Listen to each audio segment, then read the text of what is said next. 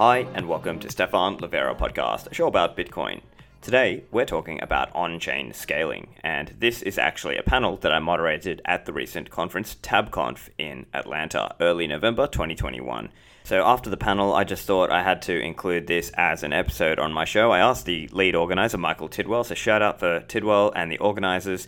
Go and check out TabConf, tabconf.com. They're a great conference. I had a great experience there, so if you're interested, make sure you check them out for next year, which they've already mentioned. They've already started that planning process. So back to this panel. So for this one, we're talking about on-chain scaling. Now, we're not talking about block size increases here. We're talking about the major constraints as the number of Bitcoin users goes up. What does it mean for the peer-to-peer network? What does it mean for verification and validation and being able to run a Bitcoin node? What does it mean for transacting with Bitcoin and being able to transact cheaply? We talk about this, and we talk about various interesting ideas such as transacting in a Taproot and Music2 world, and also transacting using cross-input signature aggregation, which is another very promising idea. So for hardcore Bitcoiners, you already know very well who all the panelists are, but just if you're new, Peter Weller is one of the very highly respected Bitcoin Core researchers, developers, and contributors,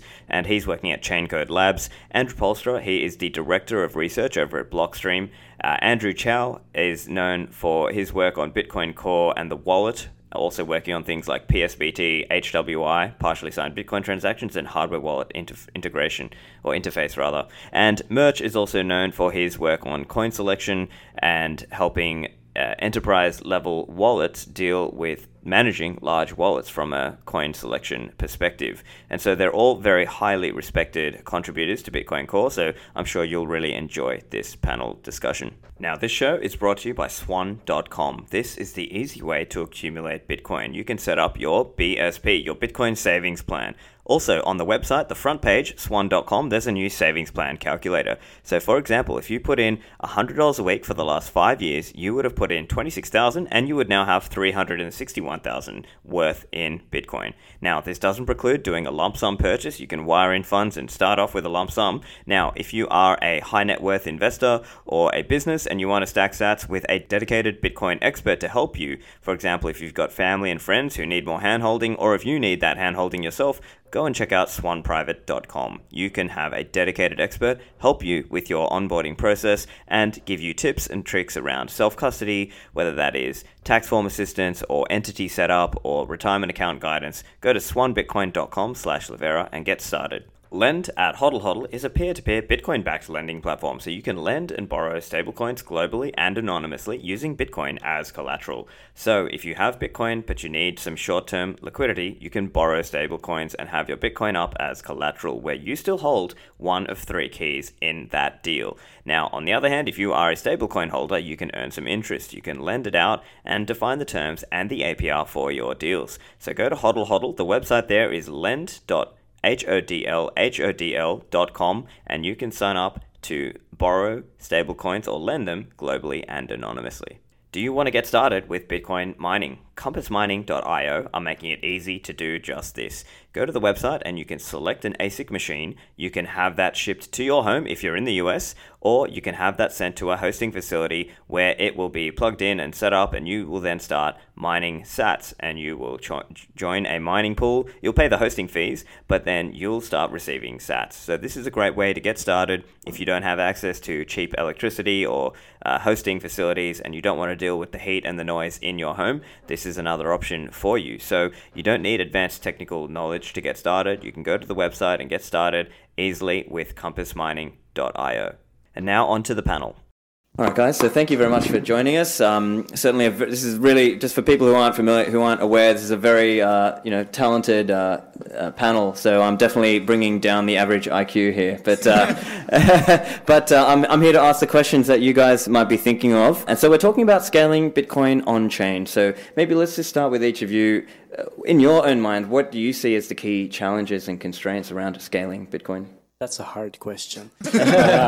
Well, first of all, we are looking at a gossip network where every single participant has to know about all that is going on. So this very popular early narrative that we will just put all payments on the Bitcoin blockchain certainly is not going to scale, right? And so once you've sort of gotten this fundamental truth down that block space will be limited in some fashion, you can think about how you want to go from there. And I think that's maybe a good starting point for on-chain scaling. Mm-hmm. Yeah, I could maybe try to split things up a little bit. The two kind of big areas of on-chain scalability that I think people care about are, as Murch said, like you have this peer-to-peer network, you're trying to communicate transactions in real time to everybody across the world. That's something I don't know anything about. The peer-to-peer part of Bitcoin really scares me. I'm really glad that other people on this panel are thinking about that. And the other side, which I feel like I understand a little bit better, would be the scalability related to verifying the actual data that's on the chain, right? How much space do you need to store the blockchain? How much bandwidth do you need to download it? And then how much computational time do you need to process all of that? Both in real time, as blocks come in, can you keep up? And also when you're onboarding, like how can you verify that the history from 2008 onward is what you expect it to be? One thing I would like to mention is that, as Murch said, that Bitcoin is a gossip network. So sending one piece of data from one node to another, well, that goes to all nodes. So if we send 1 megabyte, that might end up being several gigabytes total in network data, just for the same message. So one thing that we really care about is efficiency. We want to have things that are compact and do a lot, so that we're not sending a ton of data everywhere. I think what I'm really hearing here, blockchains conceptually don't scale. I mean, it's all about trade-offs, and we're really talking about a system where fundamentally we want every full participant to hear and see and validate everything. And that is a fundamentally very hard to scale problem. And I think that the examples being listed here are we've been talking about ways in which it doesn't scale. And I think that the challenges to overcome are really restricted to, on one hand, incremental improvements, just improving the constant factors here and there, and in some ways, not scaling on chain. Yeah. So maybe I can just set a little bit of the context, and our gentlemen on the panel can expand a little bit. So as we speak today, the blockchain is roughly 427 or 428 gigabytes. So that means if you're downloading, you want to sync up a full node, that's how much you're downloading. And as an example, as we know, Bitcoin blocks on average are 10 minutes. And let's say on average, each block has about 2,000 transactions in it. And so that's kind of like a rough where we're at today. So what does it look like then for people who, let's say they like you were saying, Andrew, they want to verify the full chain? Could you maybe outline a little bit of what that looks like in the future? Yeah, well, let me outline what it looks like in the present, and then I think I'll be the representative of Moonmouth here and try to suggest that we can make everything better so that Peter doesn't bum everyone out too much with the truth and engineering constraints. So right now, if you're joining the Bitcoin network, what you need to do to verify that the current state of the chain, that where all the coins are, like which coins are assigned to which addresses and so forth, is you need to download the entire history of the chain. You don't need to store it necessarily, but you need to download it and you need to verify every single transaction that's ever happened. Historically, there have been, the last I checked, on the order of about 500 million transactions in total on the Bitcoin network. And each of those has a couple ECDSA signatures. Those take maybe like 50 microseconds to verify. There's also, when a coin is being spent, you need to keep track of the set of unspent coins, look that up in your database of unspent coins, remove coins that have been spent, add coins that are being created, and every transaction you can think of a transaction as kind of a diff on the set of unspent coins. And so you need to go through that, through the entire history, and check, not only do you need to play forward all of those diffs in a row, but every single individual diff, every single individual transaction, you need to verify that the signatures are valid. If the signature is couched in a more complicated script, you need to verify that that script was executed correctly, and so on. And so that's how things work today. Right, it's kind of a slow process. So if you have all of the data, ignoring bandwidth constraints, if you have like a top-of-the-line computer and you try to verify the Bitcoin blockchain from scratch, it's probably going to take you several hours. And when you do that, actually, this is kind of a dark secret, but you aren't actually verifying the ECDSA signatures for many of the older transactions, more than a couple years older, unless you take specific actions in order to do that. And if you did, I would guess that it would probably take you a couple of days, even with a very powerful computer, like a retail computer, but it's still a very powerful one. It would probably take you a couple solid days of computation to go through all of that. Not that long, I think. No. So Jameson Lopp every year does a full sync from scratch with all the optimizations turned off. And I think his most recent one was like 7 hours and change for a full sync. Yeah. So that's But his computer is also 32 CPUs. a little bit more than your average computer, but it's not like, it's more like workstation grade, not your consumer computer, but it does it in about 7 hours. Yeah, cool. If you could maybe explain, so I presume you're talking about, that's like assume valid. Yeah, so he does it with assume valid 0, which is just turned off. For people who aren't familiar, what's assume valid? Assume valid assumes that signatures are valid. And scripts. And scripts are valid up to a certain block hash. So this saves on all the time verifying those. It can be turned off. If there's a reorg that reorgs out that block, then it will be off, in which case you are verifying all scripts and signatures. So basically you're still building the full UTXO set from scratch by looking at the diffs, like what coins are being spent and what new coins are being created. But you assume that it wouldn't be in the blockchain unless the signature was valid up to a certain point. I guess this is the right point to mention work on improving that. So there's Assume UTXO project. James O'Beirne is over there. O'Beirne is over there, who's the main guy driving that today. So let's take a step back and think about why is it okay that we don't validate signatures? And the obvious reason is, well, you are already trusting the software you're running. You're getting it from somewhere. There's hopefully review about it. We at least in Bitcoin Core, we have a whole process where people attest, like you yourself can redo the build that builds Bitcoin Core from source and verify that the binaries being published exactly correspond to that source code.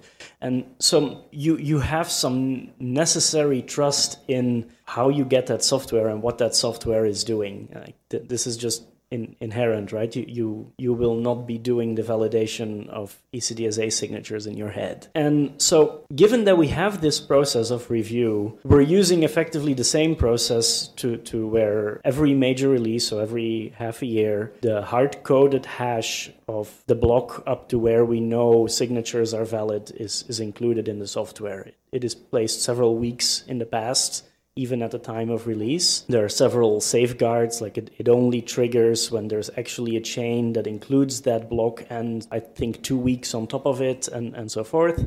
But what I want to stress is you're trusting the software and you're trusting the people writing the software or the process around it and the review. So we can use that same process to verify, we know all signatures up to this hash are valid. And so going forward, is it really necessary that we process all the historical blocks? Can't you just get the result of applying all these patches, as Andrew explains it, as a starting point? And so that's what the Assume UTXO process is about, allowing you to skip that process. It is, as of now, unclear where you'd get it, but just distributing data is not a hard problem. The internet does it every day, and you know the hash, so it doesn't really matter that much. So for some historic context, you probably remember on Bitcoin Talk in like 2010 and 2011, there were people hosting torrents of the Bitcoin blockchain that you could download. You could download the blockchain data from BitTorrent, then start your node off of that. Save yourself, maybe download. At the time, I guess BitTorrent was better than the Bitcoin peer-to-peer network for downloading this data. That's probably not true anymore, but certainly at the time it was. And so you download this data, you start up your node, and you can query your node, say like, what do you think the latest block hash is? What do you think the state of the UTXO set? And actually, if you know the block hash and you trust that your software is running correctly, that actually implies the exact state of the system. So all you need to do is ask your node, what do you think the latest block hash is? Ask,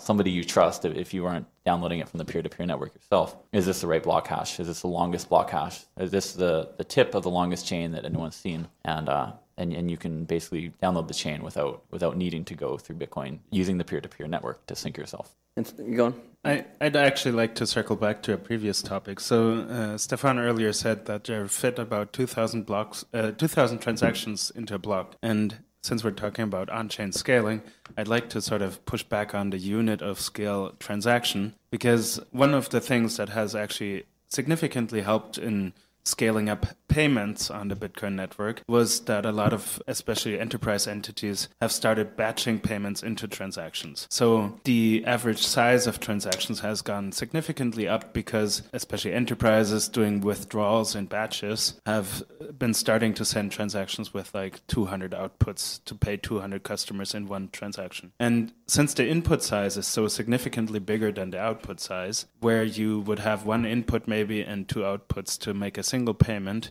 one output to pay the recipient and one to return change to yourself. When you pay 200 people in a single transaction, you have only one single change output instead of 200, and you might need 5 inputs to fund the transaction. So by using the block space when it's cheap to consolidate and then making payments that are very thrifty by batching them actually has significantly scaled up the payments per block space. Yeah, that's a great point, and I think very much worth thinking about is the number of transactions is not necessarily the number of payments. So in that example, let's say I'm some big exchange or I'm Cash App, I'm I'm sending out that batched payment as all these customers are withdrawing all in one transaction. So it might be 100 customers who are receiving some of their coins. So that's one way to think about the scaling of it. And do you have something to add? Yeah, just because what you'd observe, if I think that point that Mark was trying to make, you would see the number of transactions on chain going down, but each transaction would be more than proportionally doing more payments. So I think that's pretty fundamental, that if we're talking about capacity on chain, scaling that really corresponds to being able to do more per byte on chain and maximizing that really rather than the number of transactions. That's maybe a good segue into talking about Taproot, probably. If you want to talk about maximizing bytes on chain. And I don't want to steal Peter's thunder, so I'll let you. Cool, then I will. So the way the Taproot is a new proposal for Bitcoin. I guess it's not a proposal. It's going to activate in like 10 days. So it's happening. Yep. And the premise of Taproot. The premise of Taproot is that you can, your outputs would be represented rather than by a Bitcoin script or a hash of a script as they are now. They're just represented by a public key. And this reflects the kind of practical reality that most Bitcoin outputs are actually controlled by a single key that represents a single wallet who's signing. But much cooler than that, it represents two kind of big innovations that have shown up in the space over the last few years. One is that you can actually reuse a public key as a commitment. So rather than having to choose, do we have a hash of a script or do we have a public key, what should be primary, we can actually take a public key and just turn it into a hash of a script while still letting it function as a public key. And this is kind of a cool thing because it means that if you have a common non-public key case, is that you have some happy path where some people own the coin. If they want to move it, even if there's multiple parties, if they all agree to move it, they can go ahead and sign to move it. And only if there's disagreement on whether the coin should move or not, then you need to go back to Bitcoin script and actually use the script. So Taproot lets you hide the script commitment inside of the public key and only reveal it in the case that it's needed. And that's kind of the Taproot assumption, is that it usually won't. And then the second innovation that's really cool is that it turns out a single public key does not have to represent a single signer. You can have large sets of signers. In fact, you can have different signing policies. You could have a group of like 5 signers and say any 3 of them, if any 3 of these 5 signers agree to move the coins, then the coin should move. Normally you'd express that in Bitcoin script by using the check multisig opcode in the scripting system and list out 5 different keys and say, 3 of them need to sign. With Taproot, in principle, you could have a single public key that represented all 5 of the signers, and they could do an off-chain interactive protocol that would allow any 3 of them to then produce a single signature. So what you have on chain now is just one key, one signature, basically, when the coins move. And this gives a tremendous scalability improvement because you are now getting more value per byte, right? One key, one signature, even though it's actually like a 3 of 5 different policy here. It also gives a privacy boost, which is cool because often there is a trade-off. Historically, there's this kind of a trade-off between privacy and scalability, where if you want more privacy, you got to layer on more like cool crypto, and cool crypto involves a lot of heavy computations and stuff. And there's a kind of a cool feature in Taproot and in a lot of crypto, but not most of it, which is that sometimes you can gain privacy by just not revealing information to begin with. Then there's nothing to validate and there's nothing to compute with. And so you get scalability and privacy kind of go hand in hand in that sense. Well, one other thing with Taproot is with the hiding the scripts part, if you have a script that is complicated and has many branches, a lot of those branches might not end up being used. Like you have an if-else statement, you're either doing one thing or the other. In current Bitcoin script, you have to carry both branches, even when one is not being used. Taproot lets you hide one of those behind a hash, and so we get to save a ton of space by just not having things we don't need. I think this slightly less technical analogy to give here is that of the court model. So if you think about, the real world judicial court system, the function of a court is to be present, and when people have disagreements, to have it adjudicate what the correct outcome is. But most things don't get settled in court or aren't decided by the court, they get settled outside the court. And it even works there because the mere presence of the ability to go to a court actually is an incentive for people to behave honestly. And in a way we can think of the blockchain and the network surrounding it as a ultimate court that will always, when presented with the facts, make the exact fair decision that was decided by the contracts up front. And in a way, Taproot is adding more of an ability to settle out of court because it adds a very cheap way of settling a transaction where everybody just agrees. And with this model of, well, I know if I'm being harmed by the counterparty, I can go to the chain. This is actually an incentive for everyone to keep it cheaper and just sign and agree. And it's more private and it's...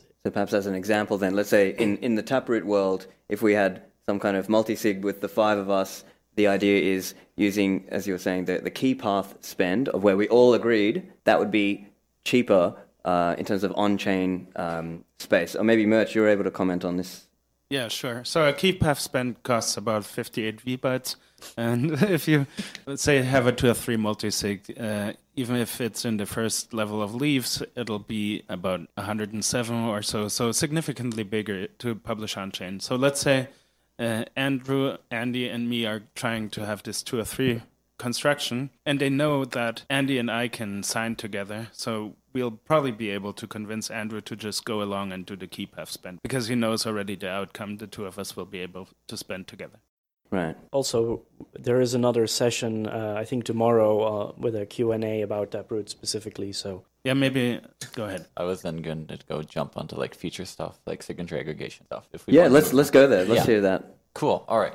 So Taproot is happening. It's in the future, but like in the actual future that will happen. So I have some thoughts about the other future that might happen. Mm-hmm. And one, I guess maybe the most immediate idea that, I mean, like immediate, like the closest to being real that is past Taproot would be signature aggregation. And this is something that actually we originally were going to bundle into Taproot, and we realized that there were a lot of technical questions to answer there that resulted in Taproot without signature aggregation being much simpler than Taproot with signature aggregation. And in the interest of deploying something that we are confident in, we scoped it down to what we are confident in. But the idea behind signature aggregation is this.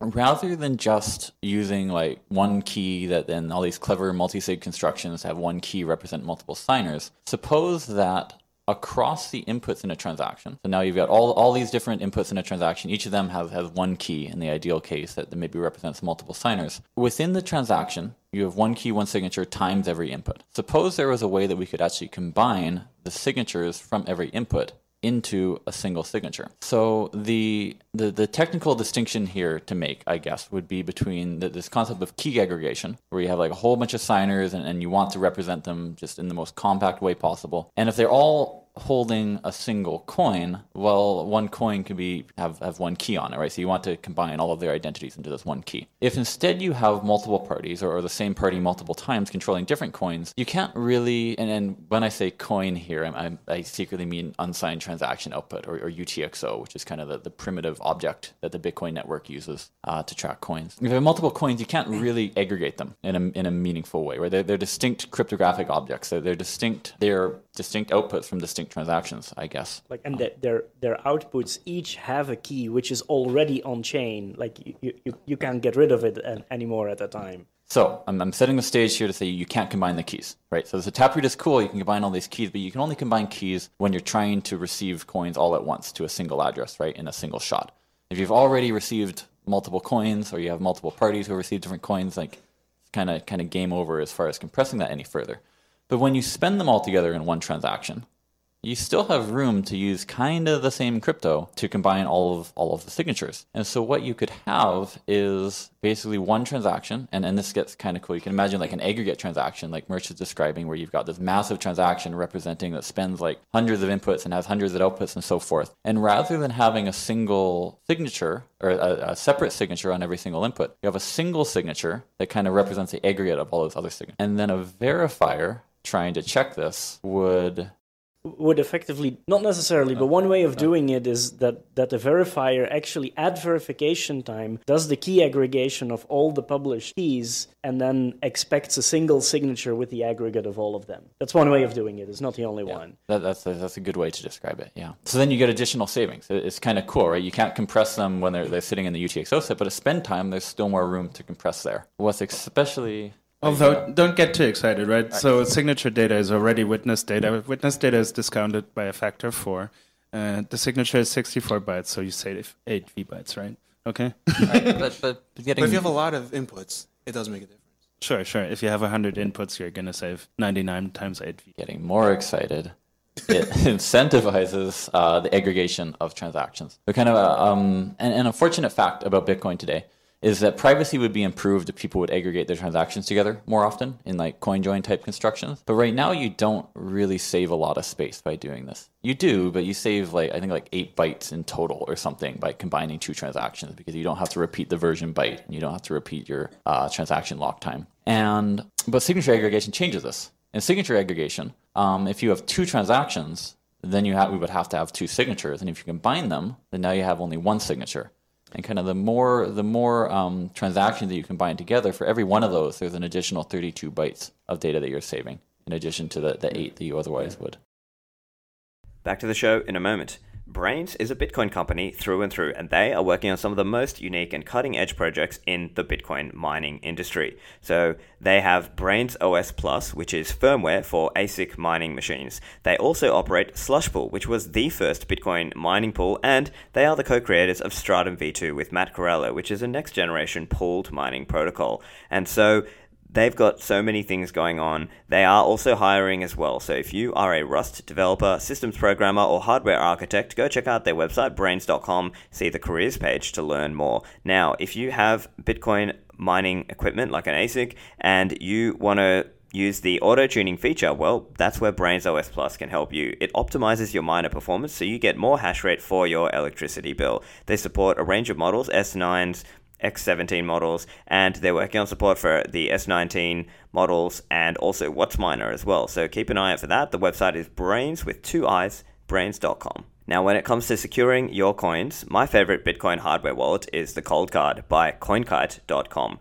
Now, the Coldcard, it looks like a little calculator, and basically you can use it to store your private keys or even generate your private keys, and it can sign messages, and you can use a micro SD card to go back and forth between your hardware wallet, the calculator size device, and plug that into your laptop or your desktop and use wallets like Spectre and Sparrow or Electrum with it. And so there's all sorts of features. They are really advanced in terms of hardware security, so this is a great choice to get started with your self-custody journey and take your coins off the exchange. The Coldcard has advanced features like the ability to have a Duress pin and a BrickMe pin, so you'll find all sorts of goodies in there when you are playing around. And one actual benefit I see is when you learn to use the Coldcard, you're actually learning a lot about how Bitcoin works, so that's another benefit there. Go to CoinKite.com and order yours. Use the code LIVERA for a discount on yours. And finally, Unchained Capital. Have you thought about setting up your multi-signature vault? Unchained Capital are making it easy for you to do this, and you can remove single points of failure in your security setup. So don't just trust your exchange or your custodian. You want to withdraw your coins into keys that you control. And so Unchained can help you do this. They've got a concierge onboarding program which can help you even if you have never held your own private keys before. So the way this works is you can purchase that package, they'll ship you some hardware wallets, they'll do a call with you and get you set up with that vault and deposit some Bitcoin in that vault for you to get started with. Now, doing this process, you will find yourself being able to sleep a lot better at night because now you have no single points of failure. You can separate those hardware wallet keys and keep them in 2 different locations. And Unchained is still there as a partner for you. So go to unchained.com and check out their concierge onboarding programs. Back to the show. One question just on that. So let's say in the signature aggregation idea, 64. Would that require more interactivity at the time of spending. Yes, that's an obvious restriction to this problem, that as long as we're using elliptic curve-based cryptography, signature aggregation is inherently only possible when the signers cooperate. There are other cryptographic models that allow doing that non-interactively, so where everyone can sign independently, unaware of the others, and then a third party without the keys can aggregate them into one. This is unfortunately not something we can do with elliptic curve cryptography, so signature aggregation is only possible across those signatures that are created with communication between the signers. At the same time, in the more common case, you'd use this when you have multiple UTXOs yourself and you are the signer for all of them, or the signers for all of them are the same ones. So in that case, the interactivity is already there. So as an example, let's say hypothetically, someone makes a wallet that can collaborate with other people using that same protocol, and in that way, that's the interactivity of, let's say, aggregating across, let's say the 5 of us all want to spend at the same time. Okay, now let's aggregate and let's kind of put all that into one transaction and get those glorious savings that Murch is talking about. Yeah, let me correct something. 64 divided by 4 is 16 and not 8. And so you'd save 16 VBytes per signature. And especially for what you write to the blockchain and what gets stored on every computer, you save 64 bytes, right? Because the signature is actually not there. And so for the bandwidth that you use to transfer the transactions, you get the full savings, not the discounted savings. For the fees, you get the discounted savings of 16 VBytes. So actually, every signature saved 64 bytes less data to write to the hard drive. So if I read you correctly, then it means every person who wants to, download the full blockchain, and the downloading requirement is less, and also the the sats spent is, I guess it's cheaper for all of us to participate in that way. So it's cheaper in two ways. Right. So on the one hand, this is super easy to do when you are spending multiple inputs yourself already, and it would be natural to always do so. But the thing where it gets exciting is it encourages multi-user transactions, because now if multiple people collaborate in, let's say, both Andy and I want to send a payment, and we know, let's say we're paying the same merchant or something because we're both buying a ticket to TabConf or whatever, we would construct our transaction together and save together, the additional cost of the other input. So I'm curious then as well, what would be required before we could, we're talking about this idea, but what would be actually required for this kind of thing to become a reality?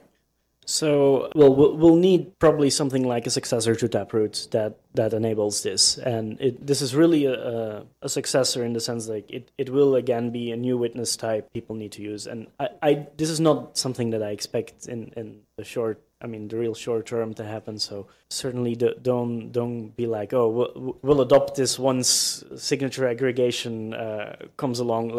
We can't predict the future of when things may make it in. It depends on technical, logistical, political reasons, unfortunately. So what would be needed is there are a bunch of ideas on how to do this. One is basically, you need a new output type that, from the design get-go, allows to construct transactions where you have a single signature for multiple inputs. Because currently that is not set part of the Taproot rules. And with soft forks, we can only ever tighten rules. We can add restrictions where previously more things were allowed than after the soft fork. So doing this thing where there is not a signature on every single input, we would need an inherently new rule set. And one way that we would introduce that with would be to have, say, native SegWit version 2 outputs at some point that have a different output script type that permits the single signature across all the inputs. It would also require changes to data structures to support one signature for many, or at least hacking something, the existing data structure. Yeah, so the easy way of doing it, but unfortunately not the most useful one, is to do this with a new opcode in script. Unfortunately, or fortunately, depending on how you look at it, Taproot really aims to not use script at all anymore. Our hope is that in most of the cases, the script part remains hidden and you just sign for the transaction. And that signature, that happy path, because it's not in a script, it isn't amenable to be extended with a new opcode because there's just no opcodes involved. But so So other ideas that could be combined with this are things like GraphRoot, or which is basically a way of delegating signatures. Did we go into GraphRoot? No? Okay. I don't know.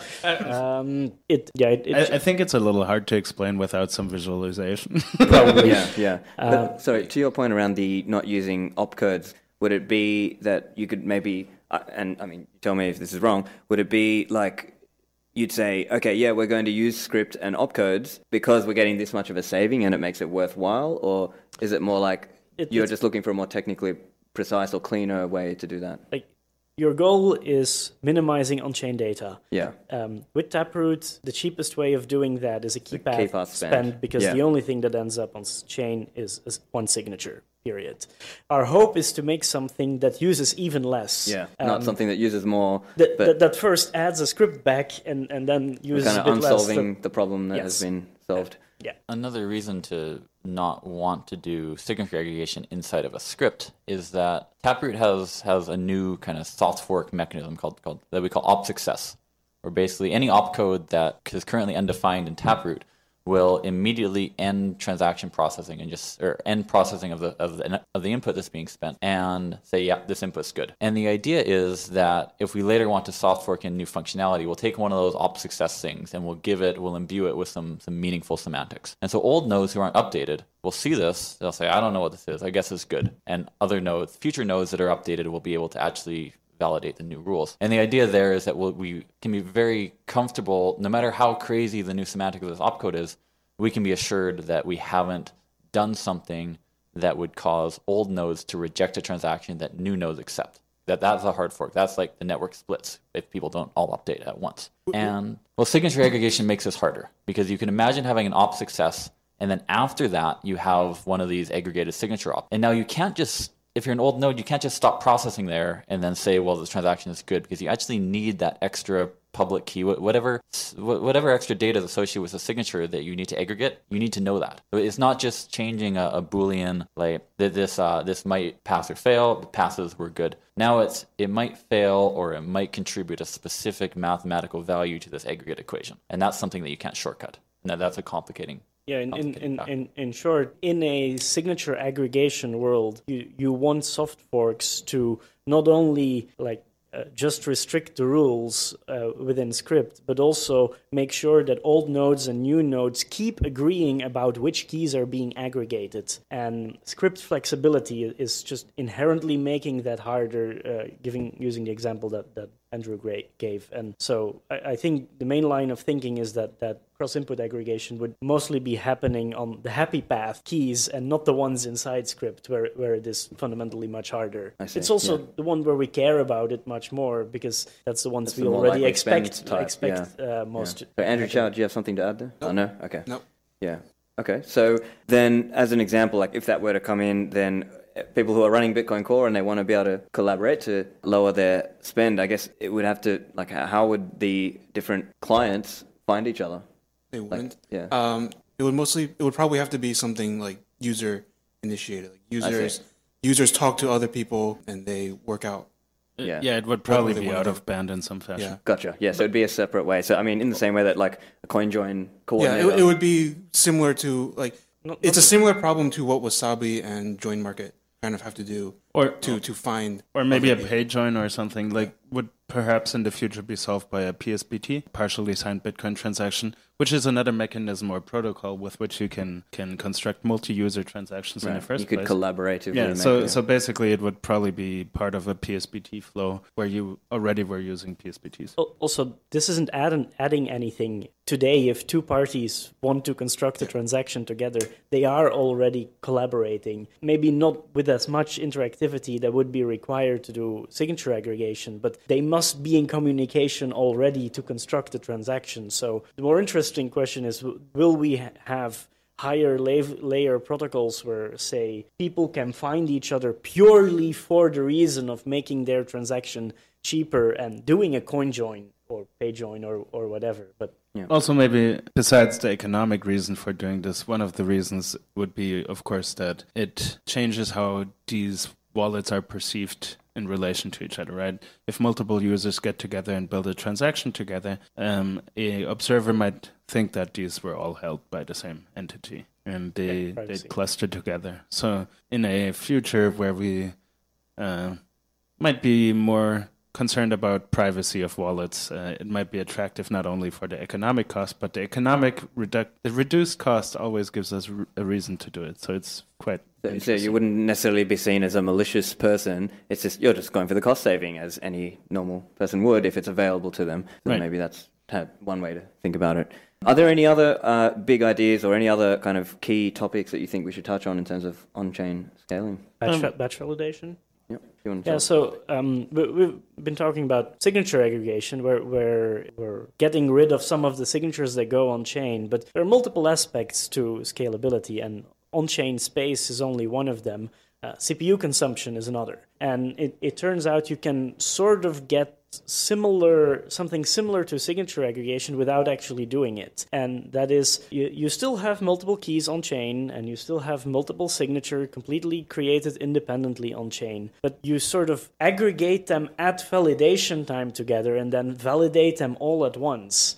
And it turns out you can do this somewhat more efficiently than validating multiple. And this is something that isn't so much being done in... This is a known technique. Like there are papers going back 10, 15 years explaining how batch validation improves things. But in most settings, it isn't all that interesting. In our case, it very much is, because if we have a block with thousands of signatures in it, we really only care if all of them are valid or not. It's not like we care if one fails, which one it is. The block is invalid, throw it away. So that's really the use case for batch validation. And Taproot and the Schnorr signature scheme it introduced have been specifically designed to permit batch validation. It's not implemented. But it was a design criterion in BIP 340 and 341, 342 that nothing in there would interfere with the ability to batch validate, which is the rationale for some of the maybe more unexpected changes. For example, the Taproot script logic doesn't have a check multisig anymore, specifically because the check multisig as it existed before isn't compatible with batch validation. And so, sorry, go on. Yep. I was just to add to that, the ECDSA signatures that we were using before Schnorr signatures were not compatible with batch validation either. Although maybe in retrospect, there were some small tweaks I guess Satoshi could have done that would have made it possible, but they weren't. And we thought about that when defining the Schnorr signatures for Taproot. And so, as I understand you then, would that be mostly a CPU saving, or what would be the... purely CPU saving. Yeah. So that would decrease the sync time. So you could spin up your Bitcoin full node faster in a batch validation world, theoretically. Well, only for the batch validated signatures, not versus for not batch the past validated stuff, obviously, because that would still be for old. future transactions. So this is also, we're not in a rush about that, because it only becomes relevant once Taproot signatures are really commonly being used. Right, but then of course, once you implement it, it would still apply to all transactions from that point on that were compatible. Yeah. So once Taproot rolls out and there is Schnorr signatures in the blocks, if you later then do the batch validation, you get all the... And it is not restricted to initial synchronization, of course, right? It also helps with a new block that comes in or a new transaction that comes in, mostly new transaction because we cache the result of signature validation and we don't do it again. I think I'd have another small topic to touch on for on-chain scaling. So I think one of the interesting things we've seen this year is that suddenly in the middle of the year, the mempool stopped backlogging as much. And I'm still looking for somebody to change my mind on that. But my hypothesis is that this is simply due to the smaller inputs, that the average input size has decreased so much. Right. So we saw this year a very significant adoption of native SegWit inputs. Yep. And the average input size I calculated has roughly decreased from 126 VBytes to 107 or 108 VBytes. So just by having inputs that are 15% less weight, I think that we can fit a bunch more payments, and about the same volume of payments can now easily fit into our blocks, and our mempool clears much more often. Yeah, I guess if this were a 2017 panel and we were talking about the interaction between the fee market and the block size, that's kind of a surprising nonlinearity, right? Because 15% sounds like 15%. It's cool. You can put it in your release notes and stuff, but you wouldn't expect it to result in qualitative changes in the way the network operates. But it does. You get kind of this nonlinear benefit to being able to cram more meaning into every byte. It really depends on the relation between supply and demand, and if you're right at that level where you had more before, and by removing 17% you are below, you get a dramatic difference between the mempool clearing and the mempool not clearing, which is a difference between basically no fees and whatever people are willing to pay. So I don't know if that's the only reason, though. I feel like probably the ecosystem just has matured more and is more using RBF and other... Yeah, RBF transactions are also up to 25% now. There's just changes in wallet behavior and a bunch of other things within wallets can have an outsized impact. Yeah. So I guess it's like saying, essentially, on the margin, because more people are using native SegWit and batching and maybe some Lightning use, and maybe people are a bit smarter about when they spend, all of these things have, I guess, driven this outcome. I mean, also fee rate based input selection, right? If you use fewer inputs at high fee rates, the peaks of the mempool will be significantly lower because people add less data when the fees are already high, and then it levels a little more up during the time that the mempool is empty because people use more inputs then, right? So it sort of shifts transaction data from the high fee rate times to the low fee rate times. Also, much more dumb, just better fee estimation. Yeah. Can Andy talk about the Bitcoin wallet dropping change outputs more frequently? Yeah, so... Well, okay, so... And sure, yeah. I mean, I can spec. I've read some of your code, but I don't remember exactly how it works. But in short, I'll let you. Yeah, sure. So when you build your transactions so that you do not have to create change outputs, when you hit exactly the amount of funds that you need to pay to the recipients, your transactions are slightly smaller. You create fewer pieces of Bitcoin in the first place that don't then later have to get spent again. And some of the players in the space have introduced UTXO selection algorithms that explicitly seek for these sort of input sets when they build transactions. One of them was that Bitcoin Core merged a few pull requests this year that had been open for quite some time. Yes. And they introduced this behavior into Bitcoin Core. Now, I don't know exactly how many people are using Bitcoin Core because... I also don't think that would really have a significant impact on transaction sizes because, I mean, even in simulations I've run, it's not that many that have changeless transactions. Well, 4% more transactions without change is almost... Anyway. 4% is 4%. Yeah. So we've only got a couple minutes left, guys. So maybe if each of you could just kind of just give a quick sort of summary of kind of where you think things are going. What do you think are the most fruitful pathways for research and development? I think that despite all the very interesting technical ideas, the most impactful one is how people use wallets and expectations around capacity of on-chain transactions and alternatives to it. I think in the third kind of future that probably won't happen, there's some new technology involving zero-knowledge proof that we could in principle use to compact the entire blockchain into a compact proof that people could verify that would let them do initial block verification effectively instantly. This is what people want to hear.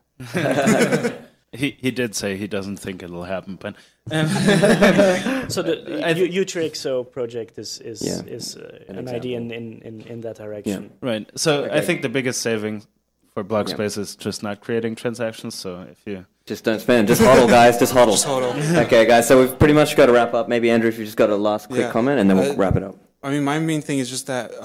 Finding smarter ways to use the space that we already have instead of trying to increase sizes. We can think of new ways that use every byte more efficient. Right, to be more efficient. All right, guys, this has been an excellent panel. Thank you, everyone. Give a round of applause for our panelists. Thank you very much.